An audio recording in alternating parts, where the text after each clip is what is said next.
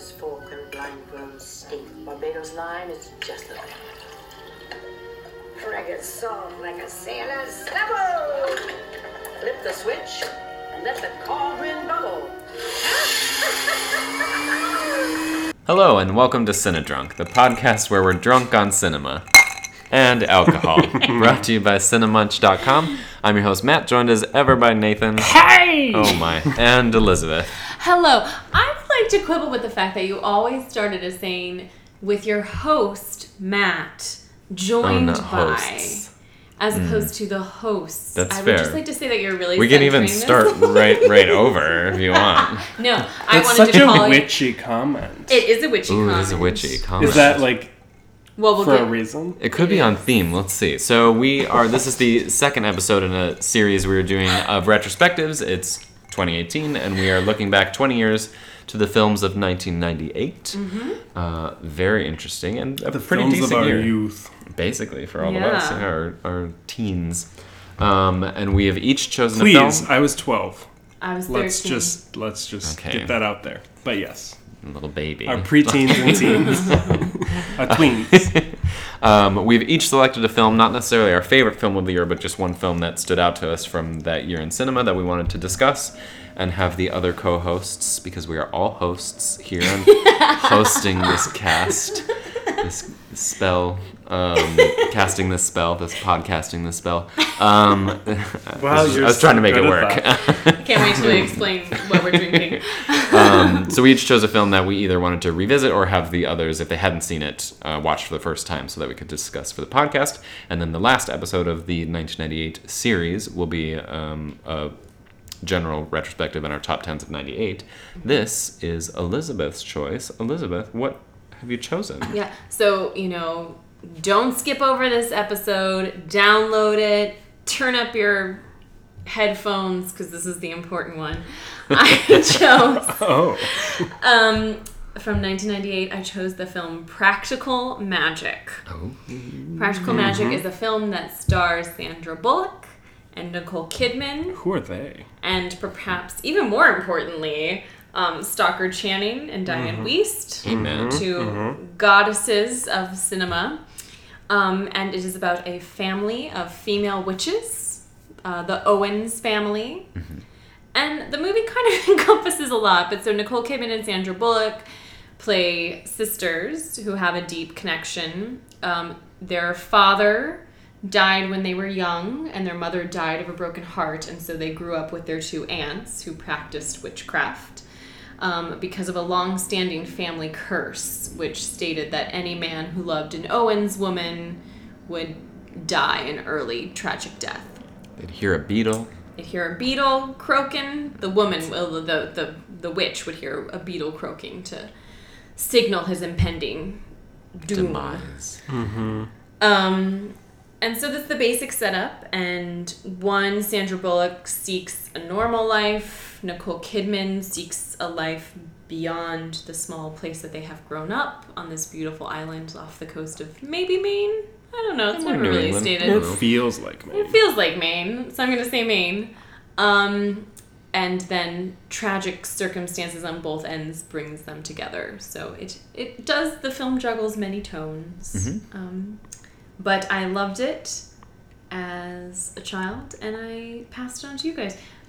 Nathan, what are we drinking to celebrate this film? Well, of course, we're drinking Midnight Margaritas. Midnight Which is- margaritas. For my money, the best scene in the movie.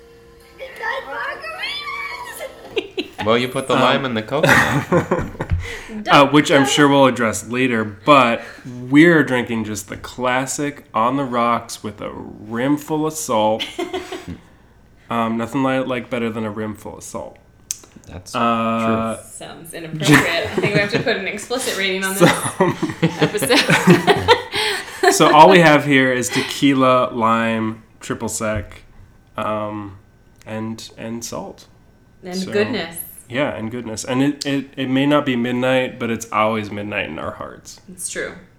And we always like to imagine that we are Stockard Channing and Diane Wiest and Sandra Bullock and Nicole Kidman dancing around a kitchen, Oh, yeah. drinking margaritas. That's the dream. I mean, mighty hectate, make it right. It's just Down these midnight margaritas. So, Which you're a bitch. so I feel like because I know you, Elizabeth, Yes. I know why you would pick this movie. It Because seems of her witch ancestry. right. Like it seems obvious. Is this autobiographical? You wrote this, right? But could you speak a little more about why you? Because there were many options. There were a in lot of 98. options for 98. So why did you end up settling on this one? Yeah, I mean, not settling, celebrating, I think is Oh, a yeah. better term. Yes. No, it's a good point because there were a lot of movies from 98 that I really, really like. One that I'm sure we'll talk about later, like Rushmore, was really formative, and then my film taste going forward. But Practical Magic was magical, you might say. I was the perfect age, and I love a film about female characters and complicated female bonds and the bond of women, and the power of that.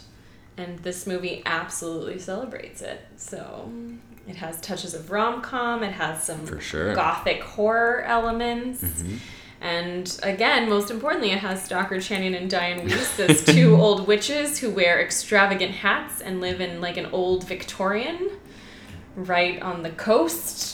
Yeah. And it's aspirational, quite frankly. Very. Yeah. I also, No kidding. when I was that age, I loved Sandra Bullock so much. Me too. Yeah, she just was like everything I wanted to be, and she was my type of actress, and I thought she was beautiful, but in sort of an accessible way. And then Nicole Kidman, at this point, I think I really had only seen, because I didn't see To Die For or Portrait of a Lady until later, I had really only seen her in like Batman Forever. Right. But I thought she was such an intriguing, interesting performer, which she is, and has gone on to be one of my favorite actresses of now. Certainly. Yeah. So that is why this movie meant a lot to me. Very nice. Now, Nathan, I obviously have seen this movie many, many times. And Matt has seen it at least before. Certainly. But you had never seen Practical Magic. Yes, that's true. Until a few days ago? A few days Less ago than a we week ago? watched it, yeah. Yeah, so in my youth, I was stuck in a prison of testosterone, Weren't we all? whereby... Well, no. Well, aren't we all always? Well, yes, but in a different way yes. than you guys. Yes, that's fair. No, but so this is not about me, but I think No, it is. I'm asking for your I think that personal- some listeners can probably relate to this, where I had two older brothers, no sisters, and I'm gay. Did you know that? Okay. Mighty Hecate, make it right. Take this death from my So- sight. So those two factors, so the relatively benign, like having two older brothers,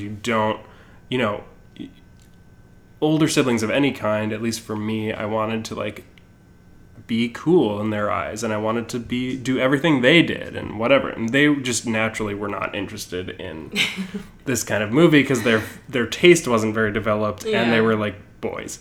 So Right, boys. so a lot of movies like this, I would have been so interested in at the time, Right. but just didn't watch because of that factor and because I didn't want people to think I was gay, which was like the defining like Right. impetus or whatever. So I'm so glad that I finally got to see it and Yeah. that it lived up. Because a lot of movies you rewatch these days, especially ones that you even loved in your youth, and it's like, this is garbage. Yeah, well, Yeah. truthfully, I had that fear that we were going to watch it, and I was going to be like, oh my god, no. this is Yeah. an abomination. And I will say, like some of our other picks for 98, it's very 98. Oh, 100%. But it's also, Especially in its music the cues. score. but it's riveting, and it definitely, I think, I said afterwards that I now understand exactly what it's like to be a woman, which I stand by 100%. Wow. No, Maybe offer some pushback to that. No, I think, but there's a lot in Practical Magic about like childhood hopes and dreams of love that I think is really interesting because it starts with them as young girls, and so they're like, and it revolves around, in part, like a love curse. A love curse, what it means to be in love, how different people approach the idea of love. So that even was the fact really that one cool. says like, I never want to fall in love. Oh, yeah. And the other says, I can't wait to fall in love. Yeah. Which are like, very... The whole gamut. Yeah. Yeah. That whole witchy gamut. And I love it. No, yeah. I mean, great choice. Thank you so much. Matt, your responses. I agree completely. I know exactly what it means to be a woman. Clearly under a curse. I mean, I just like that the film doesn't shy away from moments of real pathos, too. So, part of it is that, like, Sandra Bullock, early on in the movie, what she really wants more than anything is to be normal because they live in this small town, which, as we chanted earlier, the townspeople greet the Owens sisters with witch, you're a bitch. And she just wants to be normal, and so her aunts cast a little love spell between her and Mark Feurenstein. Yep. Sure. And so she falls in love and has 2 children, 2 girls of her own, and then she hears the beetle croaking and her husband dies. And the film doesn't just gloss over it and treat it as a normal plot development. I mean, it does in the way that it doesn't really process the trauma of her children. Sure. Yeah. But, like, it allows for real moments, and so there is a moment where after her husband has died and she's too sad to get up out of bed, you see Nicole Kidman, who's like miles away at this point, just get a feeling. And so she drives through the night to come be with her sister, and it's just a scene of them like connecting and being there for each other. And I know it seems like cheesy, but we get so few representations of like positive female relationships on film that, that scene, and having a sister myself who in many ways were very different and in many ways were very similar, like, it still like gets me in the feels. Yeah. And so it allows for that, and then it also allows for like broader moments of comedy and definitely. Yeah, there's a lot of tones and genres. There's a lot of tones that it's balanced. But the witchcraft part of it is sort of no nonsense. Like, they're witches. I mean, it could, there's no question about what they actually. Yeah, and it's also like they don't. The filmmakers don't feel like they need to go, like, head first into a specific sort of like genre tone. Right. And maybe that's like the producer's influence. They want it to be big, but I think that's really cool and also kind of 90s, but also maybe it's like the I Dream of Jeannie strategy where it's just like, yeah, they're witches. Deal with it. Right. Right. Well, I love that it is, just by having that fantasy element could make it like, oh, this is definitely a genre. This is the craft, but it treats it, more as a character-driven romance.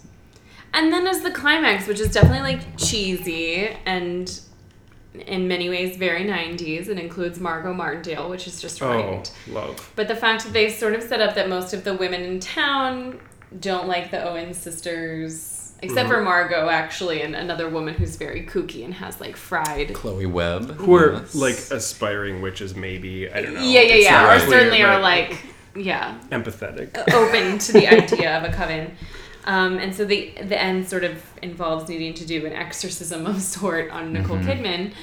And, there's something, again, just sort of, especially, I feel like, in the moment that we are currently living in. I mean, I just shared with you before we started recording that my current mood is just rage. Just rage at what women have to go through to exist on this planet. And there's something really powerful just to talk about representation of seeing a room full of women grasp hands to form a circle around a woman who is in crisis because of an abusive man. Especially one thing that I didn't remember, I hadn't seen in a long time, was the whole and cross brooms. And cross of course, as you do, as women do. But it becomes more powerful then when they actually take hands. Oh my in the God, rooms, like that. You know what I mean? Like there's something, and I think definitely like the mood and the time that we are living in where there's something cathartic in that. Especially, like, I remembered, of course, they were in a small town and, like, kind of outcast, but I didn't remember the whole, like, phone tree thing and, like, the mothers at school having to be the ones, like, the Sandra Bullock character doesn't really have friends to call upon when they need like a whole coven of witches to complete the spell, so they kind of band together. Yeah. And then that through just, like, learning and connecting with the other women, they come together and realizing where they have shared experience right, and exactly. trauma and it's effective. It's really effective. I was sort of misty. Also, Sandra Bullock and Nicole Kidman are fucking great. They're both they have such good chemistry together, and like Nicole Kidman, I mean, they're both Best Actress Oscar winners. They're both really great. I wouldn't say this is their best performance for either of them, but they're both really good, and they're so good. They don't always get credit. Well, they probably do. Nicole Kidman probably does, but of being present for the other person in the scene, and like they have that gives them such great chemistry together. And like Nicole Kidman even like expanded on that. I think her chemistry with Jennifer Jason Leigh and Margot at the Wedding as sisters is like unbelievably rich and textured and so good. For sure. And you get a lot of that history here too, just because they're playing it so deeply. Yeah. It's such strange casting for sisters to work so well, to me. Yeah, that's true. Like, I mean, I get Especially that it works so well because because they they're have no both physical great resemblance. actresses. Right. Right. I Other get than being beautiful. like they're both just very talented, but I found myself trying to like figure out how it works so well, but it works. Yeah. It truly works. Especially because it's pitched as like it is not big budget, but like mid-budget studio film. It is like, you know, meant to like appeal to a mass audience, and there's kind of a different way you pitch a performance when you're in a film like that, and they both kind of know what film they're in. It's really quite well directed. Yeah. By Griffin Dunn of all people. Who at that point had only directed Addicted to Love. Which is a Meg rom-com Ryan with Meg one? Ryan and Matthew Broderick. And I remember not liking that at all. Not a good movie, and it's obscenely creepy. Oh no. Like, it's essentially like Matthew Broderick and Meg Ryan meet by camping out in an abandoned apartment that overlooks where each of their ex-partners they're spying on them. Yes. Have gotten together and they're spying on them. It is not funny. It is not funny, nor charming, nor anything. It's pretty gross. So, yeah. Yeah, it's well directed, especially because it is such a management of tones. It shifts in and out of genres a lot, which I looked at the reviews, which we'll get to later, like its Rotten Tomatoes score and everything. But a lot of the critics and the critiques of the film was that like it doesn't know what film it is. And it's interesting because I'm like, well, and like one review even explicitly says like it's not the rom-com that the trailers make it out to be, which might be fair that the trailer does make it out to be that, but like that's not the film's fault. Right. I mean, from a script level, that's the marketing team's fault. Yeah, from a script level, that's like not what it's aiming to be. Right. Which, so first piece of trivia, this was based on a book written in 1995 by a woman named Alice Hoffman. Ooh. I found very little... Was it called Practical Magic? I found very little details about it to know like how maybe the film deviates from the book or doesn't. I can see that a little bit. So it was a relatively quick adaptation. Yes. 95, you said? Yeah, for sure. Interesting. Yeah, and then speaking of great chemistry, Diane Wiest and Stockard Channing. I mean, the highlight of their life. The costuming alone, the hats. So good. I mean, if you want to see hats, watch Practical Magic. It's so good. And who doesn't? And there's such... Aspiring milliners, pay attention. There's such good sisters, too. Like, they have great dynamic together that you're like, do these women, like these actresses, just live together in a house in Maine? Because I would kind of believe it. Too, like, they're clearly not the mothers of these children, but they're like great, you know, aunts and great aunts. Yeah. It's great, and it has a young Evan Rachel Wood as one of Sandra Bullock's daughters. And she's great. As is the other little girl who plays her daughter. So, I, with this movie, was just really interested in sort of, like, for Sandra Bullock and Nicole Kidman, where they were at this point in time. Ooh, yeah. Especially because we're talking about two actresses who now are so famous, both Oscar winners, etc. So, 1998, just earlier that summer, so this came out in October, and just earlier that summer, Sandra Bullock had Hope Floats. Directed by another actor. Forrest Whitaker. Yes. Forrest Whitaker directed Hope Floats. He sure Yes. did. He also What? directed First Daughter? Yes. Or the other one? Yeah, First Daughter. I don't think I've ever seen Hope Floats. For the Oh, you same should. reasons that I hadn't seen Oh, yeah. Practical Magic. Right. So adding Right. it to the list. Anyway, Yeah. I remember really liking it, but I haven't seen it Right. since around that time. Caveat. It's good, but Jenna Rollins is no Diane Wiest and Stockard Channing. Also, This margarita is pretty bewitching. it is very bewitching. Also, Mae Whitman plays her daughter in that. In Hope Floats? Oh, I Is she love like Mae 2? Whitman. No, it was around the time that she did, like, One Fine Day. So And One Fine Day was 96. Isn't she in Independence Day? and also? she's in Independence Yeah. Day. Oh, I guess I just don't Yeah, know she was her a as child that star. age. So she Yeah. probably I would have didn't been know like she 8 was or a star. 9, I would guess. I only know her like Parenthood. Right. Yeah, she was a pretty prolific child actress for a period there.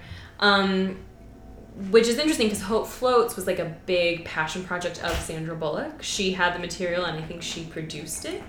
I think that's right, yeah. Because part of the deal Good for was her. she agreed to do Speed 2, which was the year before, 1997. She agreed to do Speed 2 if the studio would let her then do Hope Floats. Good for her. So, like, Hope Floats was this big passion project dramedy that came out in the summer, and then just a few months later, she has Practical Magic. What come out. a power move. Damn. So now here's a question I have for you. Which do you think did better at the box office, Hope Floats or Practical Magic? Well, because you're asking. I'm gonna I mean, say I would Hope- say Practical Magic, but I'm gonna because guess you're Hope asking, Floats. I think it's a trick question and it's Hope Floats. It is. It's Hope Floats. Hope Floats did better at the box office. Do you have the numbers?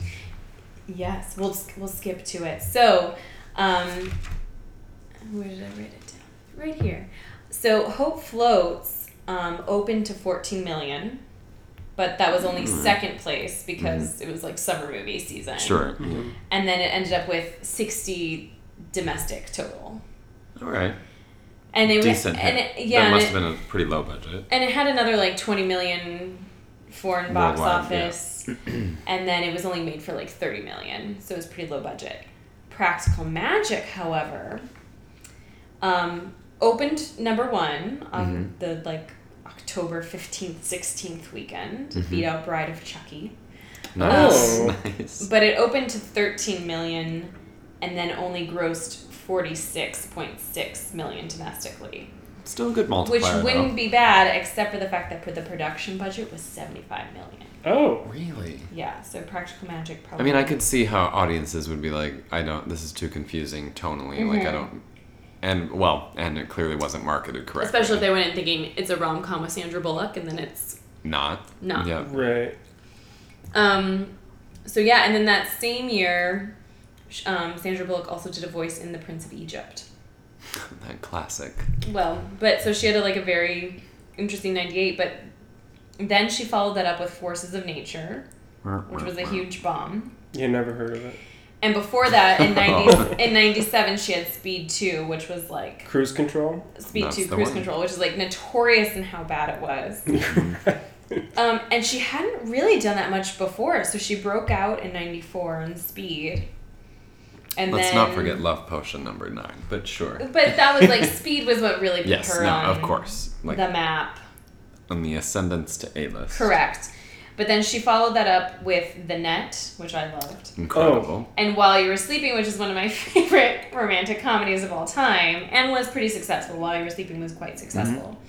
Then she does In Love and War, a with Chris O'Donnell. World War II drama with Chris O'Donnell that did not Remember do well. Chris O'Donnell? Well, that too. Unfortunately, yeah. Then she did Two If by Sea, a rom-com with Dennis fucking Leary. Yes, I remember Like, that. was it Revolutionary War era? No, Two If It was by just Sea called was Two just If by called- Sea. Yes. So she had like a couple years, and then she had A Time to Kill in 96, Yep. which was like a little bit better regarded, that movie, but she's playing a supporting character I think she's like a wife I haven't type seen it in that movie. Yeah. And then she has Speed 2, which is like awful. So it's interesting that 98, then she had Practical Magic and Hope Floats in the same year. One of which was a huge passion project for her. Nicki Kidman, on the other hand, was just like constantly right on the cusp. She was like, this was like the cusp period for her. So she had done Dead Calm in like 1989, which kind of put her on the map. I know some people, like Malice was also something that people were like, ooh, this actress is interesting. Then she has 1995 where she does To Die For. Well, she had like Days of Thunder and Far and Away, Right, and like she right, became like Mrs. Tom Cruise, and then there was like, okay, now we need to make this happen. Right. But thankfully, she Right. connects So with Gus Van Sant. ignoring those years of like where she could honestly be like a Jessica Biel type. Yep. No offense to Jessica Biel, but that type of actress where you're like, okay, she's in a lot of stuff, but we don't really know what to do with her. We don't She's really not know. very distinctive. Right. Yeah.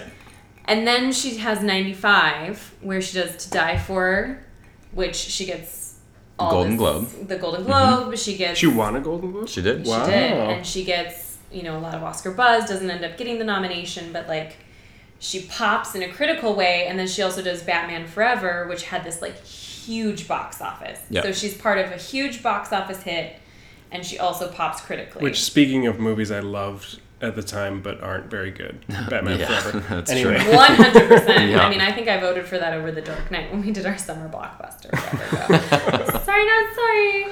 I mean, The Dark Knight is 100% a better movie, but when we're talking about summer guilty pleasures. Anyways, Right. so then she follows that up with Portrait of a Lady, which is this period piece. Jane Campion. Yeah. Ooh. Which is Jane Campion's first film after Wow. The Piano. Oh, okay. Yep. Her follow-up to The Piano. Yep. And then she does, speaking of Mimi Letter, who is another 98 pick Oh of no, us. is it The Peacemaker? She does The Peacemaker that in movie is 97 with George. confusing as fuck. Yeah. Oh, I with hate George it. Clooney. That movie does nothing. So The Peacemaker is what she's coming off of when she does Practical Magic. Oh, okay. Meanwhile, she had already filmed Eyes Wide Shut before she filmed Practical Magic, but Eyes Wide Shut doesn't come out until 99. And that filmed the for like Kubrick of it all. months and months and months and months and like Yes. yeah. Yes. So anyway, so it's sort of interesting. And then after Eyes Wide Shut, she literally does not have a film come out until 2001, where she has... Damn, where that's like her where she year. has The gone through Others the divorce and Moulin Rouge. and then does The Others in Moulin Rouge. But like also the divorce was like a huge part of that narrative, which was like she went through the divorce and then she comes out of the gate with these two fucking huge movies. I had a girl and then wins the Oscar the next year for The Hours. Yep. But so it's just really fascinating that like at this point Sandra Bullock has had some off years, some on years, but she seems really ascendant, and Nicole Kidman almost feels like this weird indie choice of like critics love her. We're trying to figure out what to do with her. That really puts into perspective, like, I never liked Nicole Kidman particularly. I didn't see Eyes Wide Shut. I didn't see Practical Magic. That makes So, sense. given everything else, very few of which I saw either. Right. No wonder. Right. Like, Yeah, because sometimes she doesn't always like now I gel think she's well in a big studio Mainstream. thing, mainstream stuff. now I think And she's so a if that's legend of what all you're time mostly for the seeing, record. Yes, But anyway, good. Thank yeah. you for noting. Yeah. But yeah, if you're only seeing her in those big things, it can sometimes be like, wait, why is she getting this work? Right. Well, it's because she's fucking talented, but And I mostly actually popping think in other that, things. and I actually think that Practical Magic is a good display of that, because while it's a big budget studio film and whatever, she brings a little extra meat to it, and the fact that she's able to create such a dynamic, like you said, she's so good at like listening and responding, as is Sandra Bullock. Like I don't think without her caliber, particularly her character, would be the movie needs her as energy deep, yes. too, and it is kind of like a rebellious character who even doesn't necessarily quite fit in with her own family and is like the Yeah. quote unquote slut of the family, or as they like Yeah. drunkenly tell each other over the God. which I mean that scene, like we're Just talking about like food and watch- drink scenes. Also, just like if you're having a shitty day, just watch the Midnight Margarita scene. Yeah, just that's the takeaway of this movie. It's really what we Of need in our 1998, lives. really. Yeah. I don't Which even was the remember same where I year of was going with this. Stepmom, which also has a scene of them like singing to "Ain't No Mountain High Enough" with like brushes in the bedroom, I should having have a dance chosen party. that movie. I love that movie. 1998 was a real dance party. But anyway, so that was just a little context for the film. Just a couple of pieces of trivia. Well, one I had already mentioned was that Nicole Kidman had already filmed Eyes Wide Shut. Right. Where Stanley Kubrick did like 80, 90 takes per scene, per shot. Insane. That's not humane. No, and so then Nicole Kidman came and did this film. And Sandra Bullock was like, all right, 3 takes, we've got it. And Griffin Dunne was like, all right, 3 takes, we've got it. And she was like, wait, don't we Really? still have 75 more to go? Yeah. So anyways, I just thought that was funny. Also, the scene that they are drinking margaritas and having their drunken conversation afterwards, the 4 actresses are actually drunk because Nicole Kidman brought like cheap tequila for them. That seems very on brand to the Nicole Kidman I know. Yeah, it and really love. does and feels Yeah. right. And just Into it. watching that scene, you're like, yeah, it's 4 actresses drunk and enjoying each other. And like, my main dream in life is to just be in a room with Stockard Channing and Diane Wiest and Nicole Kidman and Sandra Bullock and get drunk. So, And in the movie, it turns out the tequila was mysteriously left on their doorstep, which I should just mention that that's the case with the tequila we're drinking right Yeah, it was just right outside the door. And we were Yeah. like, great. So we'll see. On Angela. theme. This may be the Angela. last Cinetron Angela. podcast. Yeah. It's filled with whatever that substance was. also this film just reminded me that Nicole Kidman has a great voice. I just really enjoy the because she has some voiceover stuff that she does as the 2 sisters are writing each other Sure. letters. And she just has a really great, interesting timbre to her voice that I enjoy. Accent might go in and out, but bless her. Bless her. So I didn't have a lot of trivia for you guys for this movie, but how many within the cast of this film? How many Oscar nominations for female performances does it have? For acting? For the acting. Okay, For so- any movie ever, for any act. So Okay. for all the actresses in the movie, between all the actresses, how many Oscar nominations do Okay, they have? I think that it's was a better way to just, phrase that question. just the main 4 have them. Correct. Because Evan Rachel Wood doesn't. So, well, let's and start. Camilla Bell doesn't. Does not. And so- Margot doesn't. no, Margot Martin. Although I does would have not. But she hasn't nominated really her done- for August Osage. I thought she was great in that movie. All right, so keep tally. Okay. Sandra has 2. She won for The Blind Side in 2009 and was nominated for Gravity in 2013. Then Stockard Channing has 1, Best Actress 1993 for 6 Degrees of Separation, which I mean, incredible. One of the best performances of all time. would have made a anyway. great winner, but Yep. that's Holly Hunter in The Piano Year. Yep. Then you have Diane Wiest has 3. She won for Wow. Hannah and Her Sisters and for Bullets Over Broadway in 80. She has 2 Oscars. 8 Her and name. 94. Yeah, 2 supporting actress Oscars, and then was nominated for Parenthood in the early 90s. And then Nicole, let's see, so she got her first 2001 for Moulin Rouge, 1 in 2002 for The Hours, and then I don't think she was nominated until 2010 for Rabbit Hole, Yep. and 2014 or 15 for Lion supporting. I think that's it. That's So 10. 10. Yep, that's correct. All right. Good work, and you got all Ooh. the films. Yeah, And Rain yeah, Man. it's interesting. Yeah, for, Oscar Brain Man here. for Diane Wiest, she won in 1995. I mean, the year of 1994, but Yeah. the ceremony was in 1995 for Right. Bullets Over Broadway, so it wasn't that far away from her second supporting actress win that she Both great wins. this movie. Yeah. Oh, I freaking love Diane Wiest. Beyond the Woody Allen of it all, they're very different characters. Yeah. Like And similar. amazing performances. Well, similar to Nicole Kidman, I've never loved Diane Wiest. I think she's fascinating, and I like her. But seeing Practical Magic, I was like, oh, she's right, it's not like I don't think has she ever had a lead role?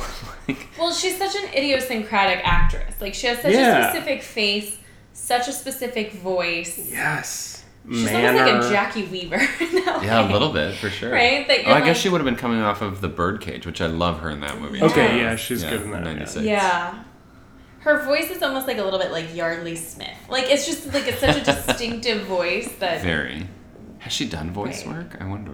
I don't know. I saw her once when I first came to this city, to New York City. I worked at FAO Schwartz, and she came in one day and so I was like working this special charity fundraiser thing that was happening within the store, and she came to it, and I was really excited, and I was like the only person who was really excited.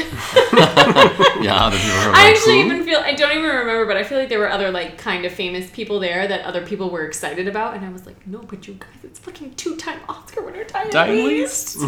Little Man Tate, what are we doing? I'm kidding, not Little Man Tate. Yeah, I think that was my only real trivia for this movie. Oh, I have a question. Just guessing. Mm-hmm. What do you think the Rotten Tomatoes score was? Ooh. Practical magic. Okay, I'm just gonna channel my witch. Inner witch. My witch channel. Tune it. 63%. Yeah, I'm really torn on whether it's fresh or rotten. I feel like think it's it's right on the fresh. cusp. I think it's fresh. I bet it's No, not. I think it's I bet rotten. it's I think not. it's barely rotten. Okay, so then what's your actual guess? Well, what which if- would be below 60. That's the cutoff. for Oh, fresh. never mind. I guess it's fresh. It's 63. Okay, I say You were going by school grades. yes. A 63 is not fresh. It's a D. Okay, I'll say 53. It was decidedly rotten. Oh no. It only got 20%. 20? Oh, Yeah, wow. that's like Which is Blatant shocking, misogyny. right? Yeah, and I did go through, although it had a few female film critics and they like almost all I mean, I guess negative it reviews is kind too. of a mess, but it's like a beautiful mess, Right. and it's well, maybe it's we really need the on our perspective wavelength too. of 20 years. Yeah, I also Changes. That's I fair. also just feel like, you know, more films are made now, and they're so derivative and they're so fucking unimaginative. That's true. That That this I has think such watching personality. something like this, not even through the tinted glass of like, I loved this as a kid, but you know, I feel like we were all fairly like, all right, is this working? And it really did work. Yeah. I felt. Certainly It fresh. takes lots of turns, but Yeah. that keeps you on your toes. And again, I feel like because the performances are so good, it balances the many tones within that the film is working within. But you know, in 96 or 98, in 98 we you know, they, for critics, this was, maybe they could judge it more harshly than we through the lens of so many fucking derivative, uninteresting, unmemorable films that we've seen that I'm literally like, oh, I forgot I even watched that. Right, especially because like this type Yeah. of like, it's clearly a touch of genre, but still a studio movie. They don't really make those anymore. They don't make for it. adults. They just don't. It's big spectacle too or risky, small right? indie. Yeah. That's like grittier, and this is like Yeah. more palatable. Yeah, Yeah. they just don't. Huh. Anyway, so I was really surprised to see that it only had 20%, Me too. and I think it's a bullshit. Oh, that's a bunch of bullshit, but I do love, and it's very on brand that we didn't. We're just about done. We never mentioned Aidan Quinn or Goran Vishnik because we're all about them actresses. Well, they're also in their own way sort of They're like fine. Oh, we haven't talked about food and drink moments though. No, And and this there were film several. has so many. I mean, we did talk about the Midnight Margarita, which again is As the you have reason to. for the season. There's also a really great whole sequence where like, and it ties into the movie, which is Sandra Bullock's character as a child basically doesn't want to fall in love. She's afraid of love because of this curse she thinks is on her family. And so she writes up a love potion for a man she doesn't think exists. And one of his qualities is that he's able to flip pancakes. Mm-hmm. And then Oh, yeah. Aidan Quinn comes And in. no one in the world can do that. can flip so. pancakes. Well, it's one of many No, I know. traits. And his favorite also- shape is a star. And it's he's also- one green eye and one blue eye. The other thing that Yeah, I think the is really... Jane Seymour effect. Which I She would has like... two different colors. Okay, I was like, I'm going to pretend I followed that. Which actually, I would like to comment on that. But one thing that I think is actually really sweet about that is that none of the characteristics that this little girl is coming up with are actually things that would be like impossible. It's not like she's like a man who can breathe through gills on his neck or something. You know what I mean? Right. Like something ridiculous. Like it's something that this is a young girl who's been traumatized by the death of her parents Mm-hmm. and the idea of what love is. And so the things that when you're a 10-year-old seem inconceivable are actually quite conceivable when you become an adult. So I actually think that there's something great about the fact that It's so sweet. I don't know. things are sort of basic. I always respond to romance on film, and it reminds me a little bit of, I'm sure we've talked about Eternal Sunshine of the Spotless Mind is one of mine, I think all of our favorite movies. And near the end when, Top 5 all time. right, like Kate Winslet and Jim Carrey know the relationship is not going to work because they've been through it at least once before. And Kate Winslet's like, well, fuck it. Okay, let's do it again because it's just worth it. And like, there's that whole like kind of moral question of like, yes, she like cast this spell and conjured the Aidan Quinn character, but like, is it still worth it just to do it? And like, fuck it all. And like, Yep. They break the curse. And of course there's a happy ending, but like, Yeah. that's shit I love to see on film. And that probably just speaks to our tastes, but it's still well done. It's powerful, yeah. But so anyway, so there's a great scene where like Aidan Quinn comes then to the house and flips the pancakes. And at this point, Sandra Bullock's daughters have read the poem she cast and realize that he fits the description of this poem. And so then Nicole Kidman with an amazing pair of sunglasses. Yes, like on her nose. On her nose. She's doing some great Meryl level. Some great Meryl level prop work with those glasses. Has concocted some sort of like syrup that will make him go away. Like not kill him, it's never clear exactly what it will do, but it'll basically like his Aidan Quinn's character is a detective or some sort of law enforcement. Yeah, we barely got into the actual like A plot, whatever. Who's come, and so the girls are initially helping Nicole Kidman concoct this syrup, and then realize after Aidan Quinn flips the pancakes and a couple of other things, and like has the sheriff's badge with the star and everything, that they realize that this guy is who their mom has summoned through the love spell.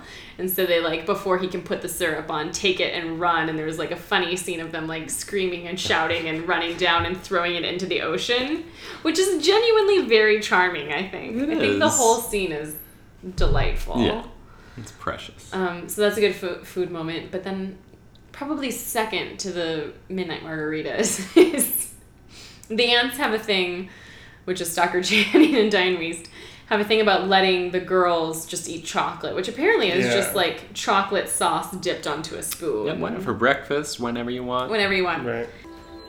In this house, we have chocolate cake for breakfast. And so there's the perks of being a witch. Yeah. There's a scene after Nicole Kidman has moved back in and she doesn't want the aunts teaching her children witchcraft and really talking about it with her children. And there are going to be rules when Sandra Bullock is there. No chocolate for everything, whatever.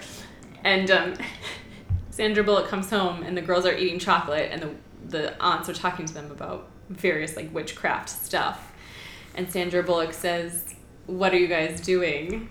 And Diane Wiest just says, "Making toast," and then looks to the toaster, and toast pops up. It's just perfect comic timing, and that was like the main thing I remembered from this movie, having watched it the once in 1998, was that, because I probably rewound, like, especially when I was young, if there was a scene I liked in movies, I would rewind and watch that scene again and again and again, and it was definitely that moment. Yeah, it's so good. It's such a good little bit of comedy. And again, it's, like you were saying, like, it's these, like, subtle winks to the magic that's happening, as opposed to like the craft where it's like, ooh, look at this magic trick. Right. Everything's dark and mysterious. Right. Yeah. But it's like, no, the ants made toast pop out of the toaster at the right time. So that's right. I'm really thrilled with my choice. I'm delighted I was able to share it with you, Nathan, for the first time. Me too. So the really important question: out of 5 Midnight Margaritas, how many margaritas would you give this film? So I'm at a Halloween party that's hosted at that house by Diane Wiest and Stockard Channing. Not even as their characters, just the actual Stockard Channing and Diane Wiest. So it's like they're theater people, they're actresses. It's like a costume ball. They have a giant cauldron. Because it's practical magic themed, obviously. Yes. They have a giant cauldron of margaritas. Yes. In addition to, like, blenders all over the place. And they're filling very large goblets. And it's 4 goblets. 4 goblets of margarita. Midnight Margarita. I love it. I will go to that Halloween party every year. Every year. Yep. It's on your calendar. Already put in. Mighty Hectate made it right. I've definitely been cursed. Probably by You're under Diane its Wiest. spell. Maybe Stockard Channing, but probably Diane Wiest. Probably both. So obviously 5. Mm-hmm. Midnight Margaritas. I mean, But- if it's midnight and you're drinking But I margaritas, don't you have a have to have choice, 5. really. Right. Like, you have to do it. But Yeah. you don't know. It's just... Right, so it's 5. Yeah, it's just 5. I love it. Yeah, for me, it's like, I've just been through a really terrible breakup. Wait, have... I like you My- setting the scene, because this is not real life. No, for the record, I have not been through a terrible breakup, and I love my boyfriend very, very much.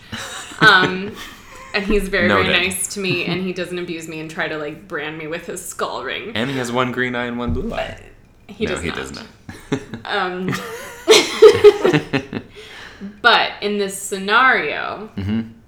I've You're been down. through a really bad Yep. breakup. Mm-hmm. And my body was being possessed by my ex. Mm. And then, I like, hate it when that happens. a whole coven of women have come together and expelled his spirit from my soul. And they dumped the whole cauldron of margaritas on you. Yeah, and so I am drinking a whole cauldron. I'm not even going to give it 5 out of 5. No, it's just I'm one drinking cauldron. The That's straight the wrong scale. cauldron of midnight margaritas. You have like a comedically large ladle that you're just dipping into, and people are like, "Oh, great!" They think Yeah. you're serving, and you're like, "No, this is my cauldron." Yeah, I mean, like, I start that way, and then by the end of the night, I just have my arms wrapped around the cauldron, and I'm just tipping With an it. entire And then when it's canister of empty, salt. when it's empty, you can puke into it. Yeah, exactly. Perfect. very To get practical. to get that the last bit of expelling that trauma and that negative energy from. It's so practical, it's almost practical magic. Oh my god. I'm so glad you asked that question. I'm so glad that led to that. On that note, thank you so much for joining us for this episode. Go watch Practical Magic. It is a true gem, and it's misogyny and the patriarchy that tells you it is not. Amen.